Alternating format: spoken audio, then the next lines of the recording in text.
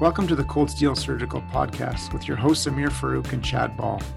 We've had the absolute privilege of chatting with some amazing Canadian as well as international guests over the past year.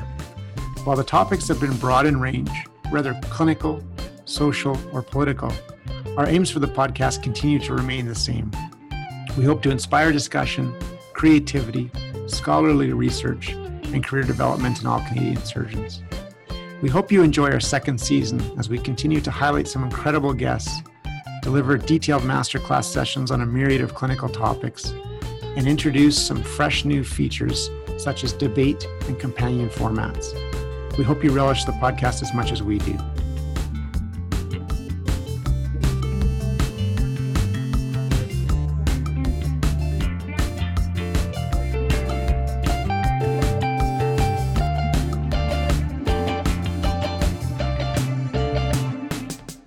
Dr. John C. Alberti is a minimally invasive surgeon at the University of Chicago. He is an iconoclastic scientist whose research focuses on gut microbiome and its impact on surgical site infections.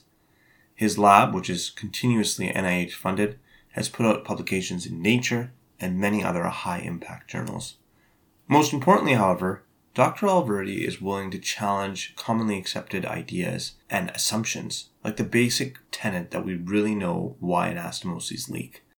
He gave a fantastic talk this year at the American Society of Colon and Rectal Surgeons, and we'd highly encourage you all to listen to that as well. That was the Norman D.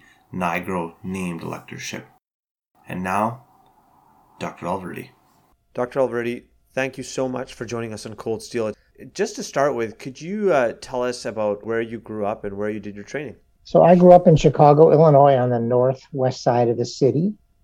It was in the city proper. It was a very nice neighborhood, middle-class neighborhood. We had a 3-bedroom, bath-and-a-half house.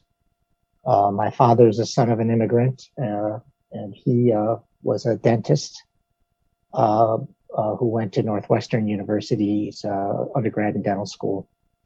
And, on the block that I lived, there was, a doctor that lived to our left, a lawyer that lived to our right. Down the hall was a bus driver. Across the way was a plumber. There was a carpenter. It was a very interesting and mixed neighborhood. I was born in 1953. And everybody just kind of played outside and didn't worry about anything. And, you left the house when you were young.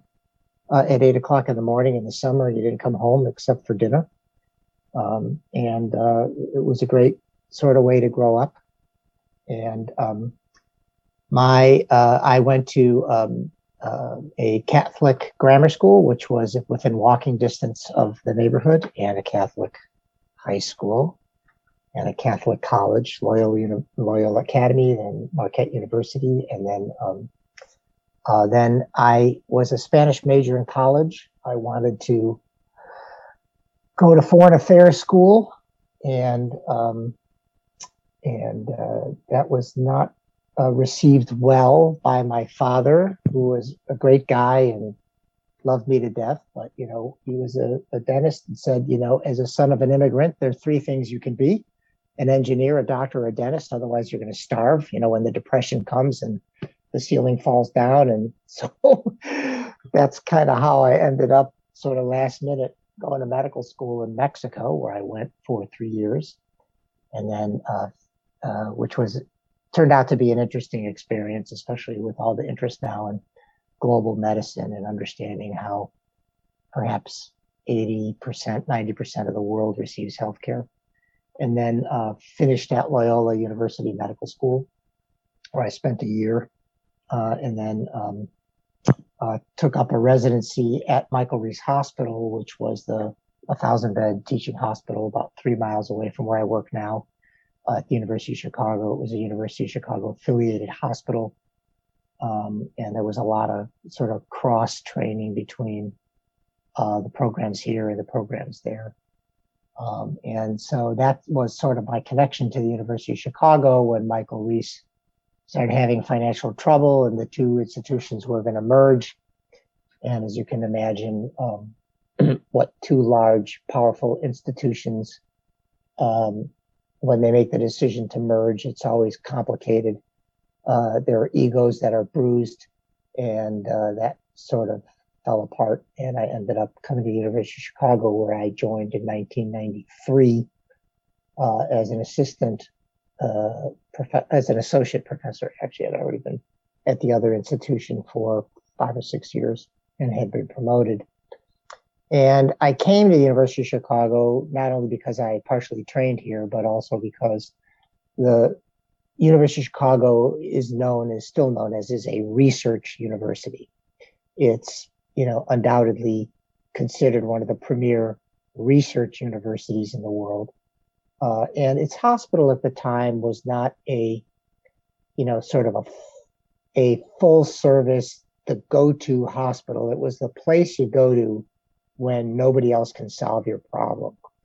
And it's sort of morphed now more into a full service university teaching hospital with outstanding service at all levels, whether you're having your gallbladder removed or a lung transplant. It sort of doesn't matter. We provide it at the highest level of service.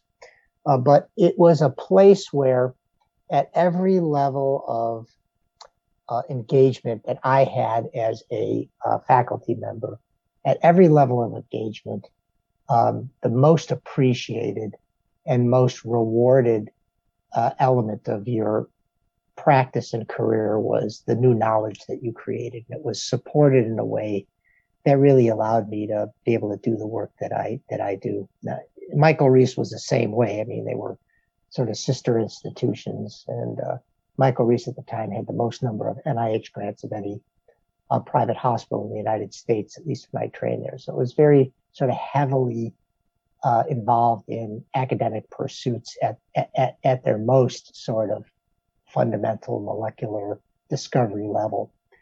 And so I was used to that. And, people always ask me, how did you do it? How did you, still operate and, be considered a master surgeon and a competent surgeon and a go-to surgeon, and at the same time have a lab? And I said, well, you have to be in the right place, because not every place allows faculty to do that, where you can, have one foot on one side of the bridge and another foot on the other, and actually be nurtured on both sides, both the, hospital presidents and the deans and the chairs of surgery and the section chiefs, appreciated and made accommodations for you to do both.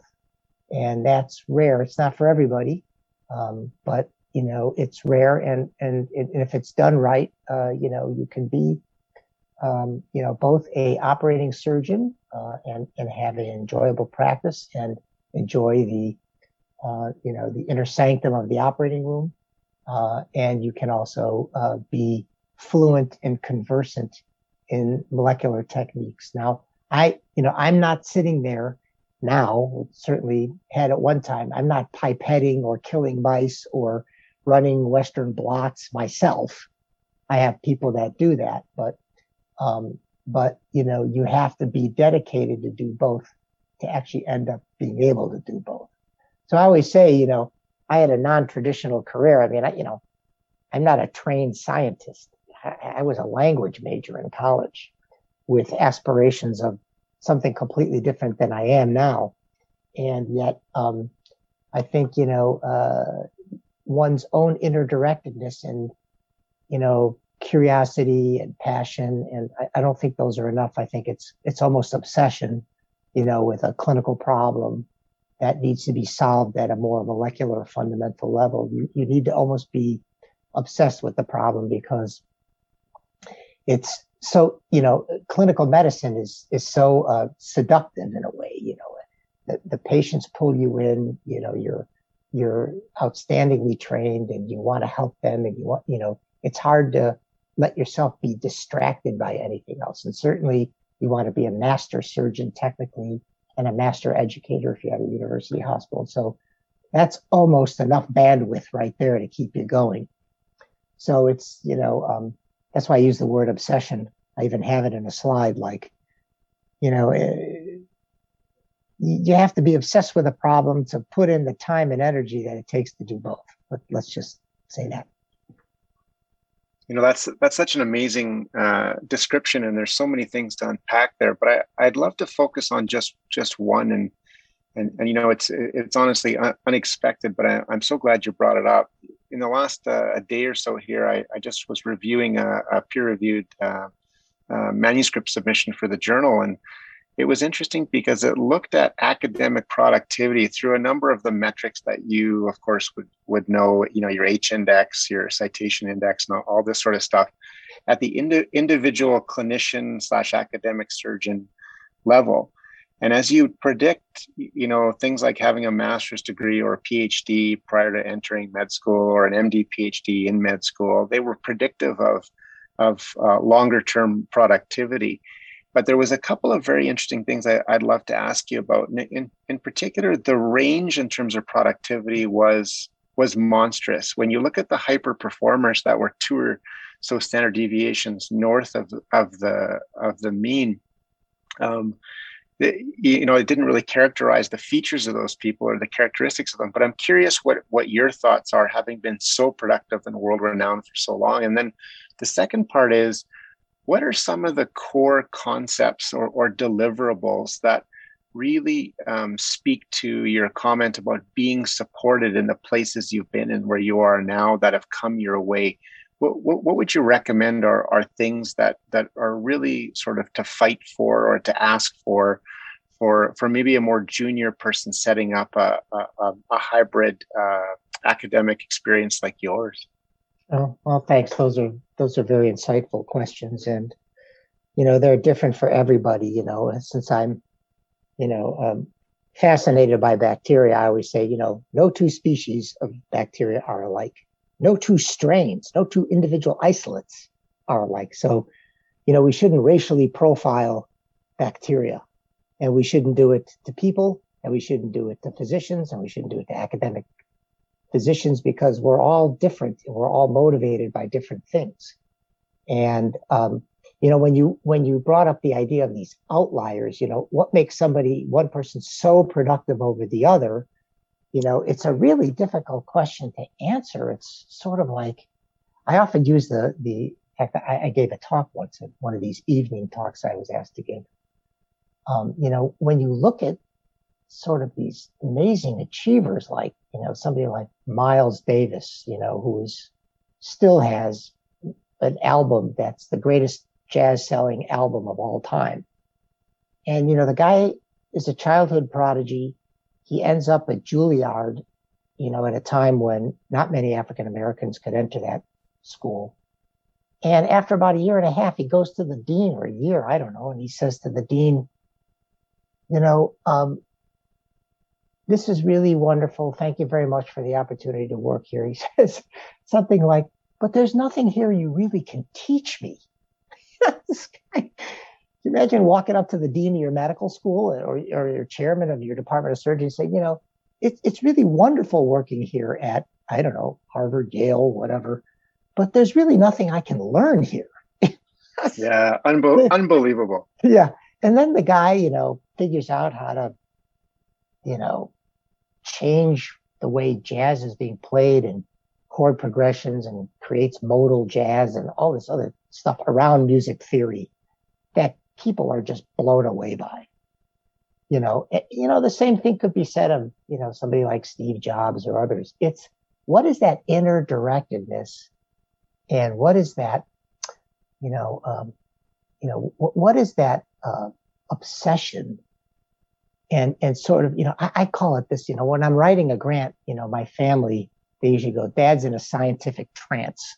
Dad's in a trance. Just stay away from this, what allows you to do that, right? And what, one of the chairs here, the chair of medicine said to me once, he goes, if you let people do what they love, they're usually very productive. So not everybody gets that opportunity, right? So, like, to answer the second part of your question about, how can I, provide some pearls to junior people? I mean, think about that first job. You're just this young person out of your training.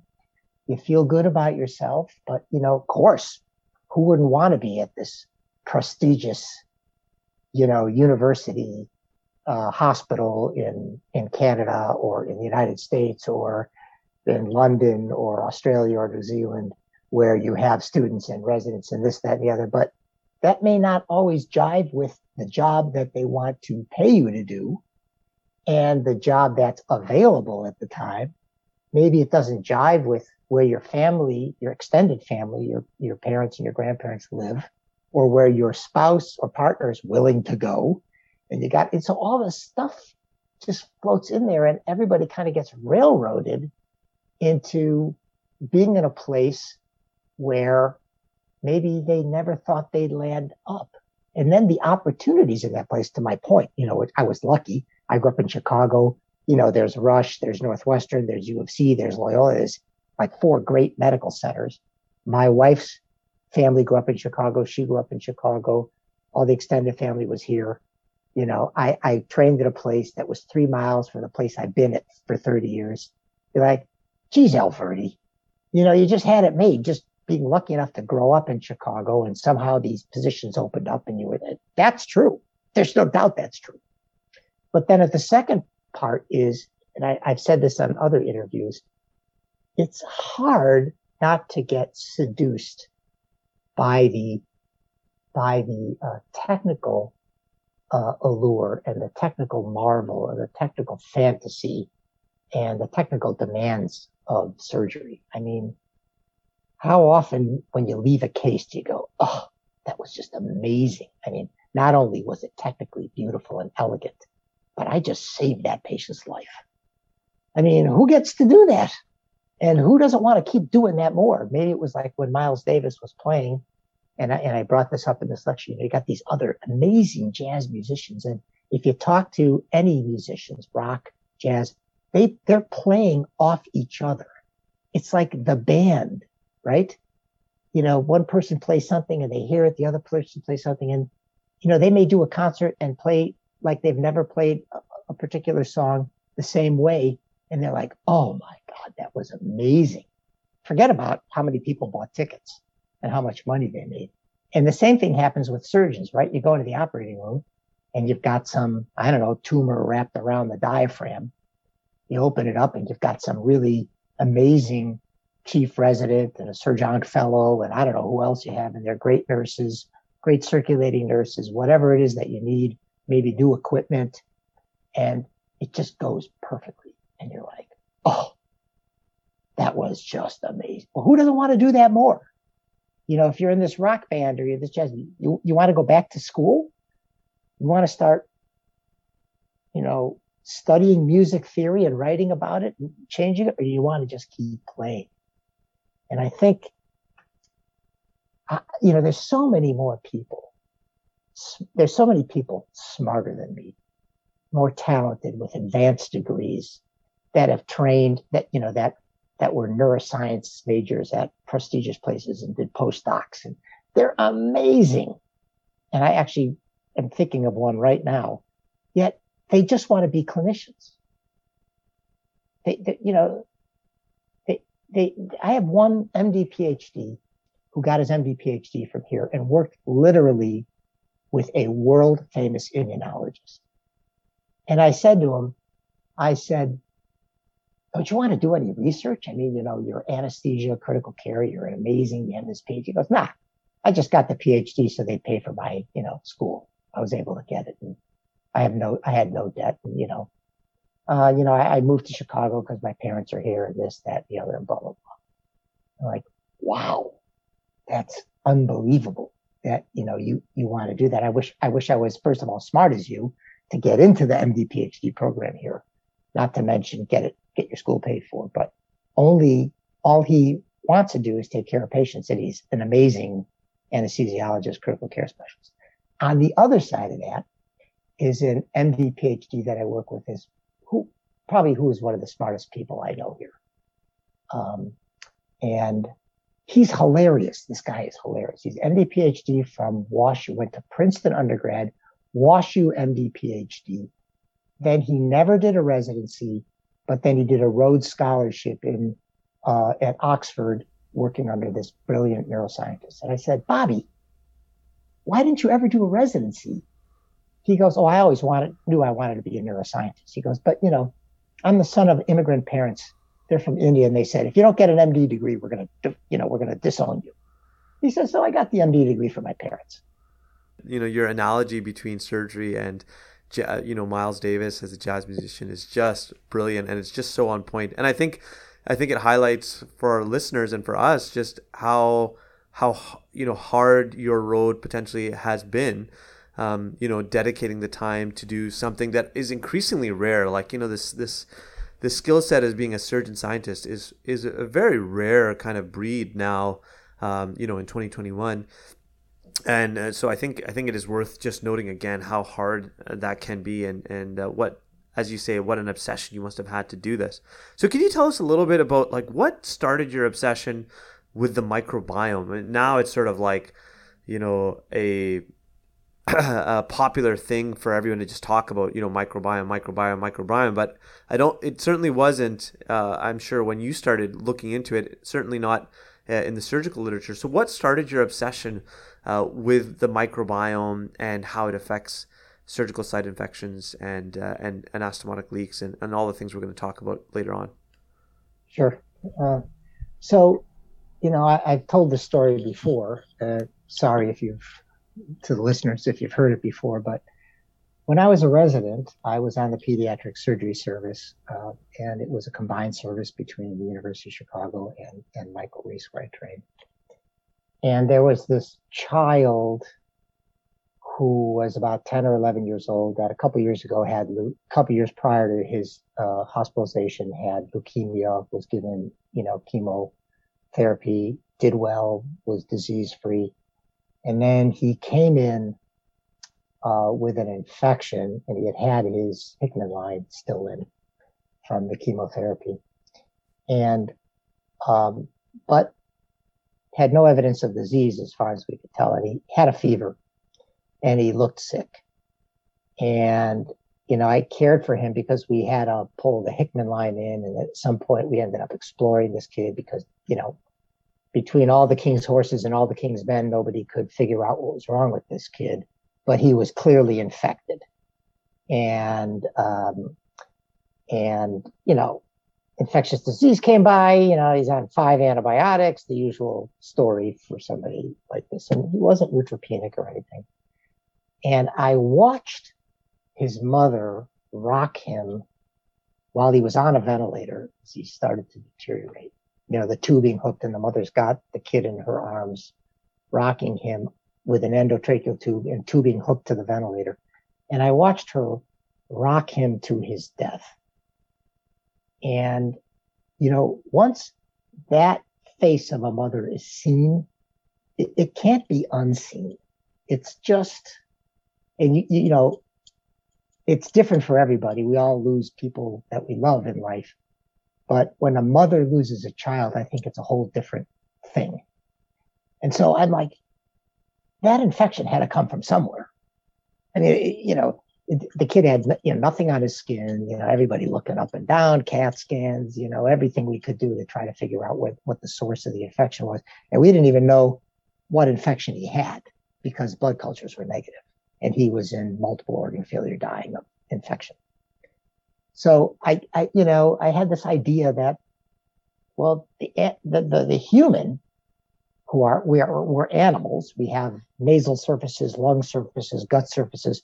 This live being is not sterile, so that some pathogen somewhere or group of pathogens is driving this kid into organ failure and sepsis. And so I sort of, and I wasn't the first to think of this, this idea of gut-derived sepsis, that somehow microbes within the GI tract have, assembled into a community that's gone from being, commensal organisms, symbiotic organisms, to bad actors. And there were a lot of people studying bacterial translocation, a lot of immunity, and I'm like, that can't be right. And so I started studying it, and I think you brought this up in the sort of teaser document that you sent me. why was I studying gut immunity? Because, everything was framed and still is framed as a binary, right? It's the bugs against the immune system. And so if you've given antibiotics, you've killed all the bugs. So it must be the immune system, but it can't be that simple. So that's why in the lecture that I gave, I don't know if you guys heard it, the NIGRO lecture, I said, I quoted a very preeminent scientist at Hopkins, Arturo Casadevall, and he says, virulence or harmfulness is neither a property of the pathogen, nor is it a property of the host, but it is a property of their interaction. So I like to sort of frame this idea that if you have two partners, who are, married or living together, and the arrangements, the relationship's not working out, is it partner A or partner B? Or is it the chemistry between them? Unless somebody's a frank abuser or some sort of horrible person, it's usually they're both nice people, just the chemistry doesn't work. And I think we're going through that with this whole COVID thing. Everyone wants to say, oh, it's a mutant strain you got, that's why you died. Or something. No, it's IL-6. No, it must be a SNP in TNF alpha in your immune system. Yeah, it's just, and Arturo and I have talked about this. He goes, it's too difficult to disentangle this molecular hairball. It's got to be some kind of, a relationship that's peculiar to the person. What is their, I don't know, their nasal mucosal mucus biochemistry versus the surface biochemistry and the spike protein of the COVID, of the coronavirus? They align perfectly. And I actually, unfortunately, had a close friend who died of COVID. He's a vascular surgeon, and he just got it, and 3 weeks later he was dead. And there's no explanation. He was not on any meds. He was perfectly healthy, jogged,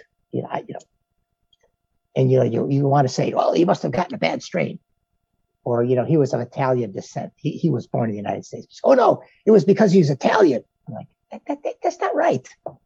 Millions of Italians got it and they were fine. But some died, yes. Okay, but you can't individualize it. You can't explain it. We do that in surgery a lot, at M&M, right? We explain away things, but, there's so much uncertainty in what we do, which is why they say, when you come up with a new idea, it takes a surgeon 15 years to make a change in his or her practice. Yeah, that's such a great point. I'm curious, just given your background and your life's sort of career's work, did you see the pandemic coming ahead of time? Did you have a sense that we would be in a global crisis like this and it would go the way it's gone? No, definitely not. In fact, nobody did. There's a paper somebody sent me from 2007 that examined coronaviruses in bats. And it said something to the effect of this virus, because it's, airborne and is spread by respiratory things. And they did some work with it and said, it has a lethal component to it. They said something like this virus has all the raw goods to cause a pandemic. But they didn't say it's going to happen. They just said it has all the raw goods. But I like to think, and I listened to a podcast by Sam Harris. I can't remember this woman's name, but she was from the University of North Carolina. And she's a sociologist, brilliant woman. And she said the coronavirus pandemic is nothing more than a dress rehearsal for what is to come. Yes, absolutely. And it's, I like to think of these things, even the microbiome and even anastomotic leak. These are diseases of human progress. We've progressed along a path in which we eat highly processed, high fat, low fiber foods. We're all vaccinated. We take antibiotics. We take too many antibiotics. 70% of the antibiotics used in the United States are used in animals, in their feed. There's a climate problem. when you look back, it always seems, we were just, this was ready to happen. We're just too stupid to figure it out. But there are a lot of TED Talks and podcasts now predicting the next pandemic to be, I hope they're wrong, antibiotic resistance emergence in surgical patients. So, Amir and Chad, we operate on a patient, straightforward case, or, let's say it's even a non-contaminated, not even, a colon, elective colon or gallbladder or something, but let's say like a hip operation or a knee operation where you're putting and patients are dying of multi-drug resistant bacteria that are not from the wound necessarily. It's not a wound infection.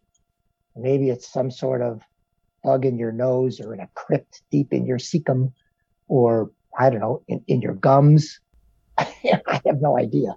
I hope they're wrong, but it's scary. It's such a complex topic, and I really want to dive into some of the stuff that you talked about in your Norman D. Nigro lecture, because it just was absolutely fascinating. But I want to circle back to one of the things that you just talked about and you mentioned, which is this whole concept of M&M rounds and how problematic sort of our leanings and our learnings from that institution can be fraught with danger. And one of the things that you said in your talk was that, M&M rounds are where we go to learn from the ignorance of experts. There are two different errors that we make, this between comparison fallacy and solipsism. Could you just summarize for the audience what did you mean by that in terms of the M&M rounds and those two errors that you talked about in your lecture? Yeah. Thank you. So the between group comparison fallacy is really how we compare two groups, let's say in a randomized controlled trial or even a retrospective study.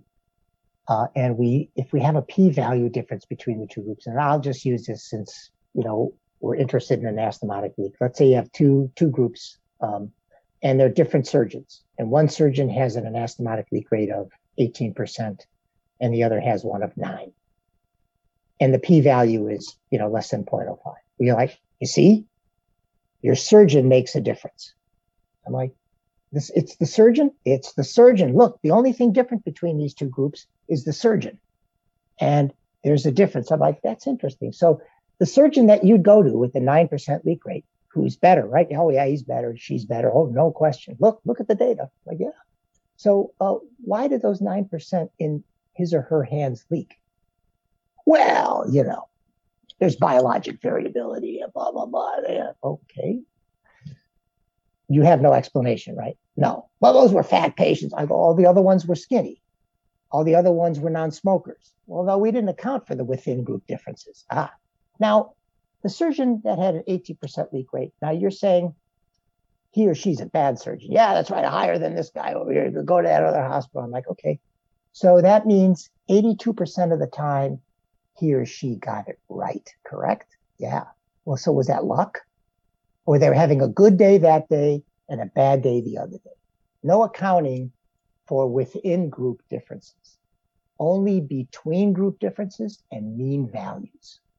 And you and I know, all of us, Chad, Amir, all three of us know that those two groups were not perfectly equal.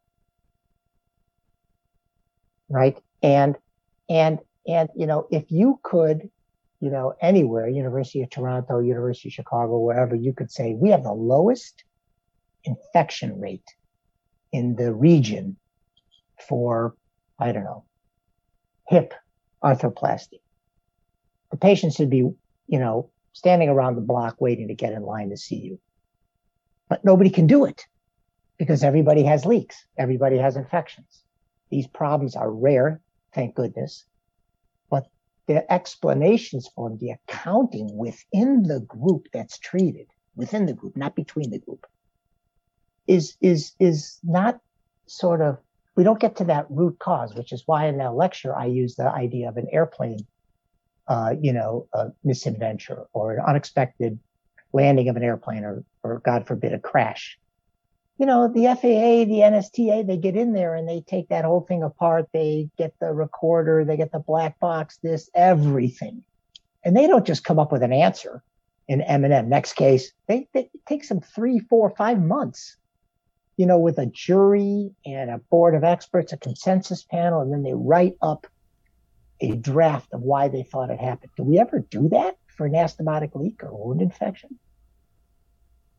No. Yeah, I mean, I remember this video this tweet that you put out where you said that you showed two videos to this group of surgeons, and then in the first video you said, okay, well, this anastomosis leaked, and tell me what went wrong in this technique and in this video. So the surgeon said, well, they did this wrong, there was tension and blah blah blah. And in the second video you said, this one didn't leak, tell me what went right in this video. And then they said, well, it's much better, technically much superior. And then you said, well, actually it was reversed. the second one leaked and the first one didn't. And I don't think what you're getting at is like this, nihilism that we can't fix these problems or that it's out of our hands, but in fact that maybe, and I think a big thrust of your talk at ASCRS was just this idea that we don't know what really causes anastomotic leaks because we don't really examine them in that way. I do want to ask you to explain the second thing, which is on solipsism, and then in the talk you really outlined in a very beautiful way the kind of the research, I think going back to the 50s, that illustrated the idea that bacteria and the microbiome actually have a huge role to play in anastomotic leaks. So we'd love to hear that that series, because you presented that so beautifully. Well, thank you so much. So yeah, to this first idea, of video imaging, I frame it this way, and I'll say this just as briefly as I can. If you took all the grants that went to the NIH that got accepted versus those that didn't, and then you took the people that didn't get their grant accepted, and you said, now I'm going to show you all the grants that got accepted, I can bet you, just having I am on study section, a lot of people would say, oh, my grant's just as good as that. I can't believe you accepted that one. Why did you do that? That's wrong. Mine's better. Just like if you applied, at least in the United States, to Harvard, Yale, or Princeton, and you don't get in, and then somebody handed you all the applications of the people that got into those schools, you'd be like, well, I'm as good as her or him or whatever. I can't believe they rejected me. My GPA was the same, my SATs, blah, blah, blah. It's too hard to be a judge of things that you think you're objective about. Okay, it's in fact impossible. And Herb Zay, who's the chair at UTexas Southwestern, he said the OR videos, what did he say? Something, he gave a talk that said something like, we're not alone anymore in that operating room. It's no longer the inner sanctum. There's a company called Black Box, by the way, a company that will video everything in the operating room. Now, Chad and Amir, you can imagine that if somebody videoed everything that you did in the operating room, I mean, let's say 8 cameras are in there, and then you and let's say the patient had a complication, and you handed that over to somebody, they'd find something that went wrong. Why did you let that work? Did you see that student bumped his elbow or her elbow against the IV pole? That's what caused the staph infection. You're like, but you'd be looking at these people going, people break scrub all the time. People bump in IV poles all day long. 90% of my patients don't get an infection. You can't almost level the playing field unless you look at all the videos. And that's why I did that. And boy, did I piss off the people when I did that video of the leak. They were mad at me, right? Because I showed how fickle we are in our judgments. And that's the word solipsism. I learned it from Ben Eisman. And he used it once at a lecture he gave when he was visiting professor here. And he defined it as something like the self is all knowing, based on the accumulated experience that one has, right?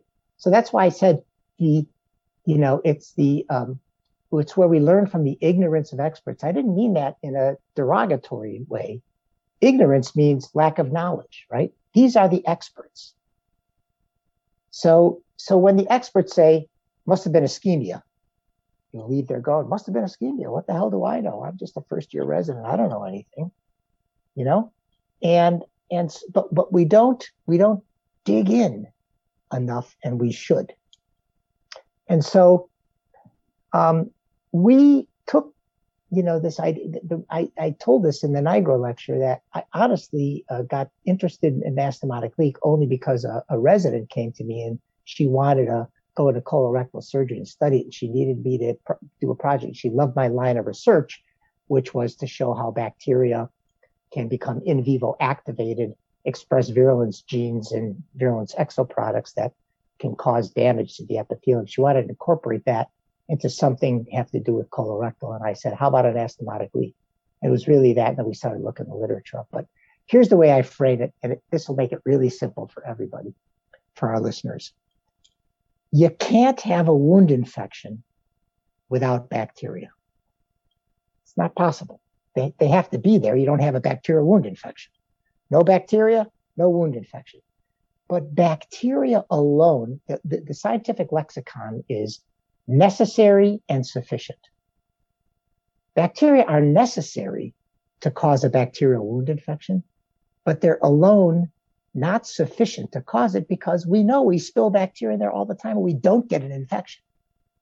So there's something else. Maybe it's a seroma, maybe it's a hematoma, maybe it's this Trojan horse hypothesis where the wound is beat up a little bit and the bacteria from the gums and the nose and the gut find their way. Who knows?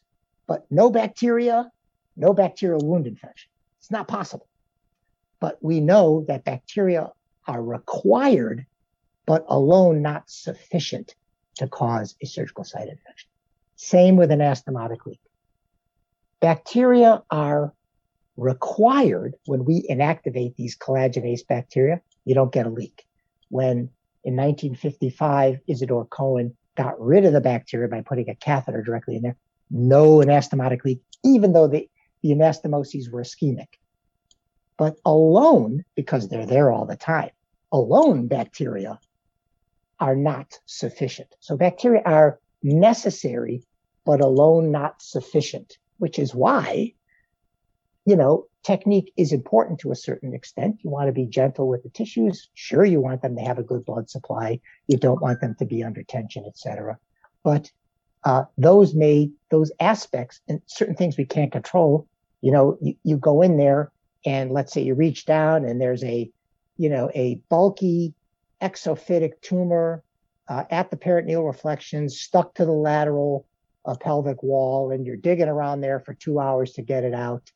Let's say you get into some bleeding. Now you've got other things going on. So it's not that it's alone the bacteria, but now you've created the environmental cues, maybe a little hypoxemia, a little blood loss, a little tissue trauma. And now you take these perfectly two pieces of intestine, and let's say you're, 3 to 5 centimeters above the anal verge. You've taken down the splenic flexure. You consummate your anastomosis. 2 donuts, looks beautiful. Inject your ICG. Everything's wonderful. You irrigate, you scope, leak test is negative. You're like, yes. But it's all that other stuff on top of maybe having pathogenic bacteria there that you didn't know about. So without the bacteria, no leak. But without those other cues, those bacteria are not going to be activated to cause the leak. So these are things where people, have said to me, it's not bacteria. We give antibiotics, so it can't be bacteria. It's got to be something else. And that's why industry, and they still are focused on, this is a problem that we can mechanically solve. It's got to be the stapler height, the compression, or with the ICG, it's got to be blood flow. But I have to tell you, most hypotension and hypoxemia occurs postoperatively, not intraoperatively. I'd like to see an ICG study where they gave it 2 days post-op and 3 days post-op and looked at islands of ischemia that developed as a result of, some of the collaterals clotting off, or some of the hypotension or hypoxemia causing. We did a study, we published it, where we actually scoped patients, intraoperatively before they went home and 2 weeks later. And I got to tell you, post-op day 3, those things, they look beautiful in the OR. Post-op day 3, man, that circumferential line, it looks puckered. It can be edematous. There can be little islands of ischemia. But, the body seals it on the outside, it adapts, things get better. What am I supposed to say, Amir, Chad? 95% of the time? What's a leak rate? Yeah. What is the leak rate? 5%? Yeah. Yeah, exactly. Yeah. Yeah, exactly. I mean, I'm glad you brought that paper up. That's a very popular paper in Canada, and we refer to it often. It's an absolute beauty. I think maybe extending that, then the question is, where do we go from here to quote unquote solve these issues? Like, you're right. I think we all concur. It's not always mechanical. It's not always environmental. It's this really detailed and complex interaction. But what do you see in a perfect world the next decade or so in terms of lines of investigations and sort of great hopes to try and improve our quality outcomes again? That's a great question. And I do think it's going to be to address, again, remember the microbiome, let's call it not even bacteria now, we'll call it the microbiome, plays a key and contributory and causative role in anastomotic leak pathogenesis and surgical site infections. Beyond intraoperative contamination, in terms of SSIs, and beyond tension, ischemia, technique. Now, all those things are important. You want to keep the OR environment sterile. You want to change your gloves if you've had a messy operation. Yeah, all good. I'm not complaining about that. And technique, I teach good technique. Technique's very important. Do the best job you possibly can. But until we sort of tease out what is the natural history of good healing, which we're launching a grant on now, we need to know serially when we endoscope patients why one patient's anastomosis looks beautiful over the course of the 2 weeks of healing, just like their external wound, right? Some patients you look and you're like, you can hardly see your wound. Other patients, you got that inflammatory ridge, it looks a little red, they're complaining of pain. And they do fine, but they just don't heal the same. What is the difference there? Is it all bacteria? Is it the bacterial host interaction? And how can we interdict in that process effectively without, and this was part of the NIGO lecture, right? Without just killing everything that threatens us, because it's not an evolutionarily stable strategy. So I think the answer is, and both of you know this, is we have to have a period of prehabilitation, dietary prehabilitation, where we really start saying to patients, look, this waking up every day and eating, 3 eggs, 5 strips of bacon, and white toast and butter, and then a burger and fries for lunch, and mashed potatoes, meatloaf, and gravy for dinner. It's got to stop at least for a week before I operate on you. That's number one. And then we have to know what we changed when we shift that diet to this prehab diet, which is, I don't know, I'm making this up because I don't know the answers, but the answers are knowable. I just don't know the answers. When I give you a, kale smoothie and have you lose 10 pounds and get you in a little bit better shape, quit smoking, all the other, I got to know what I changed, first of all, not just change it. And then I got to know, as you progress along the healing process, whether I've used too many antibiotics, I've used the right antibiotics, and whether I needed a bowel prep in that situation, oral and purgative cleansing, or didn't. And I need to see with my own eyes and track with, some molecular data. And then when you say 5 or 10 years from now, I can have a patient come in and just like you draw an albumin level, or just like you draw a transferrin level, or have them see anesthesia and they do an ASA class or whatever, I'm going to just say, let me have a little swab of your nose and your poop, and let me probe for some antimicrobial resistance genes or bad actors in there. see how many good bacteria you have versus bad. And I'll get back to you in 3 or 4 days, run a custom PCR and say, you have colon cancer. You're not obstructed. I need about a week or 10 days to change your microbiome to a more favorable position. It's not going to take me long, and I'm going to tailor your antibiotics in a different way. That would be, to me, the holy grail, which is to say, I'm going to manipulate your microbiome to your benefit, but I got to know what I'm doing. Right now, it's like, hey, how about a probiotic? Yeah, I heard these kale smoothies are good for you. It can't be just that, so that to me is the future, and it will reduce our use of antibiotics, which we need to do. Otherwise, this is a dress rehearsal for what's to come. And, just like climate change and just like, the post-antibiotic era, antibiotic resistance crisis we're in, we got to be ahead of this. We have to look at it as a headwind, and we have to get ahead of it. That's, I think, a inspiring vision for the future. And to me, it ties together so many different aspects of what different groups are trying to do to try to improve outcomes.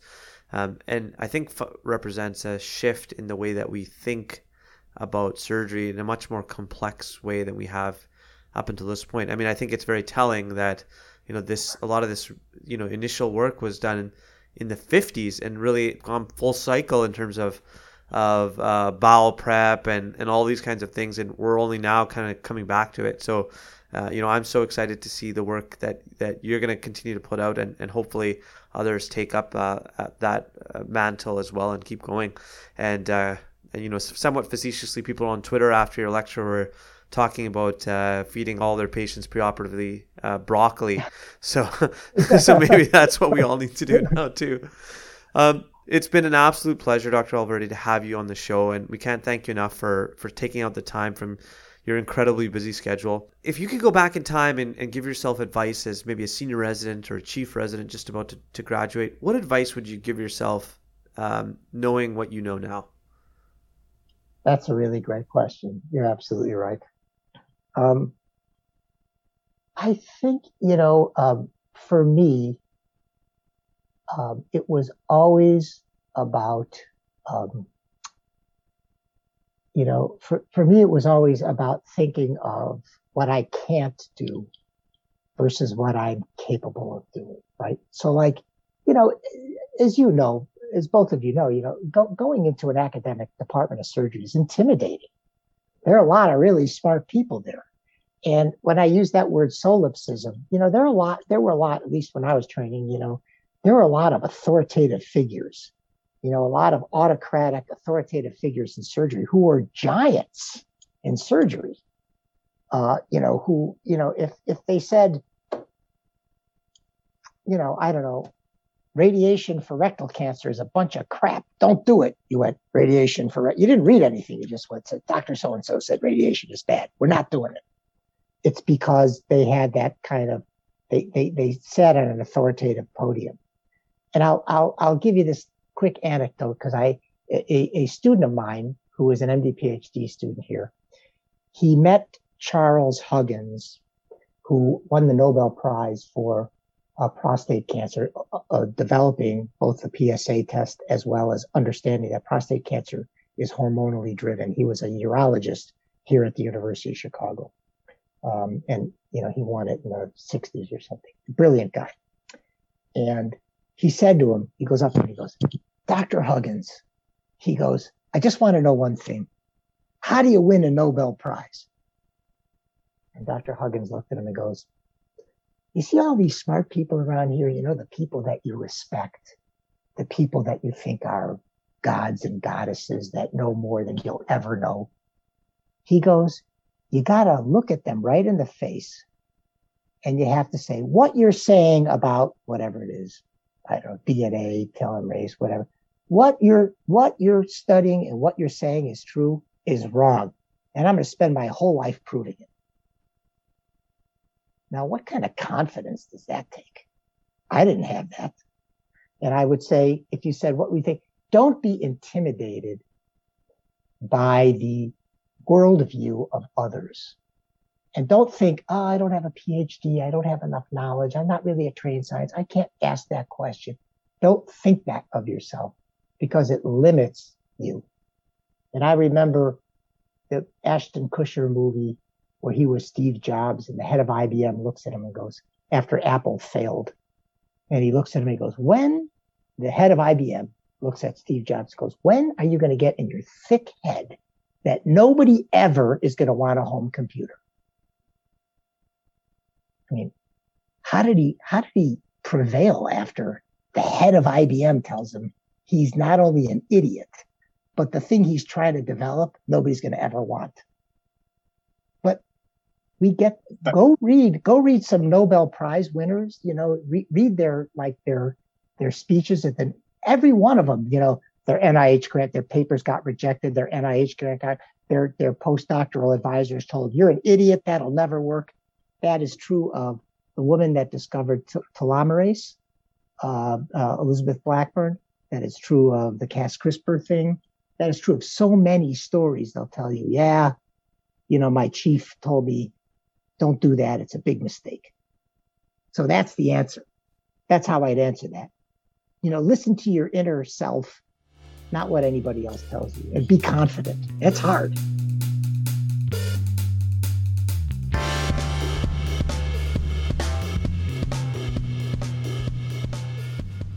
You've been listening to Cold Steel, the official podcast of the Canadian Journal of Surgery.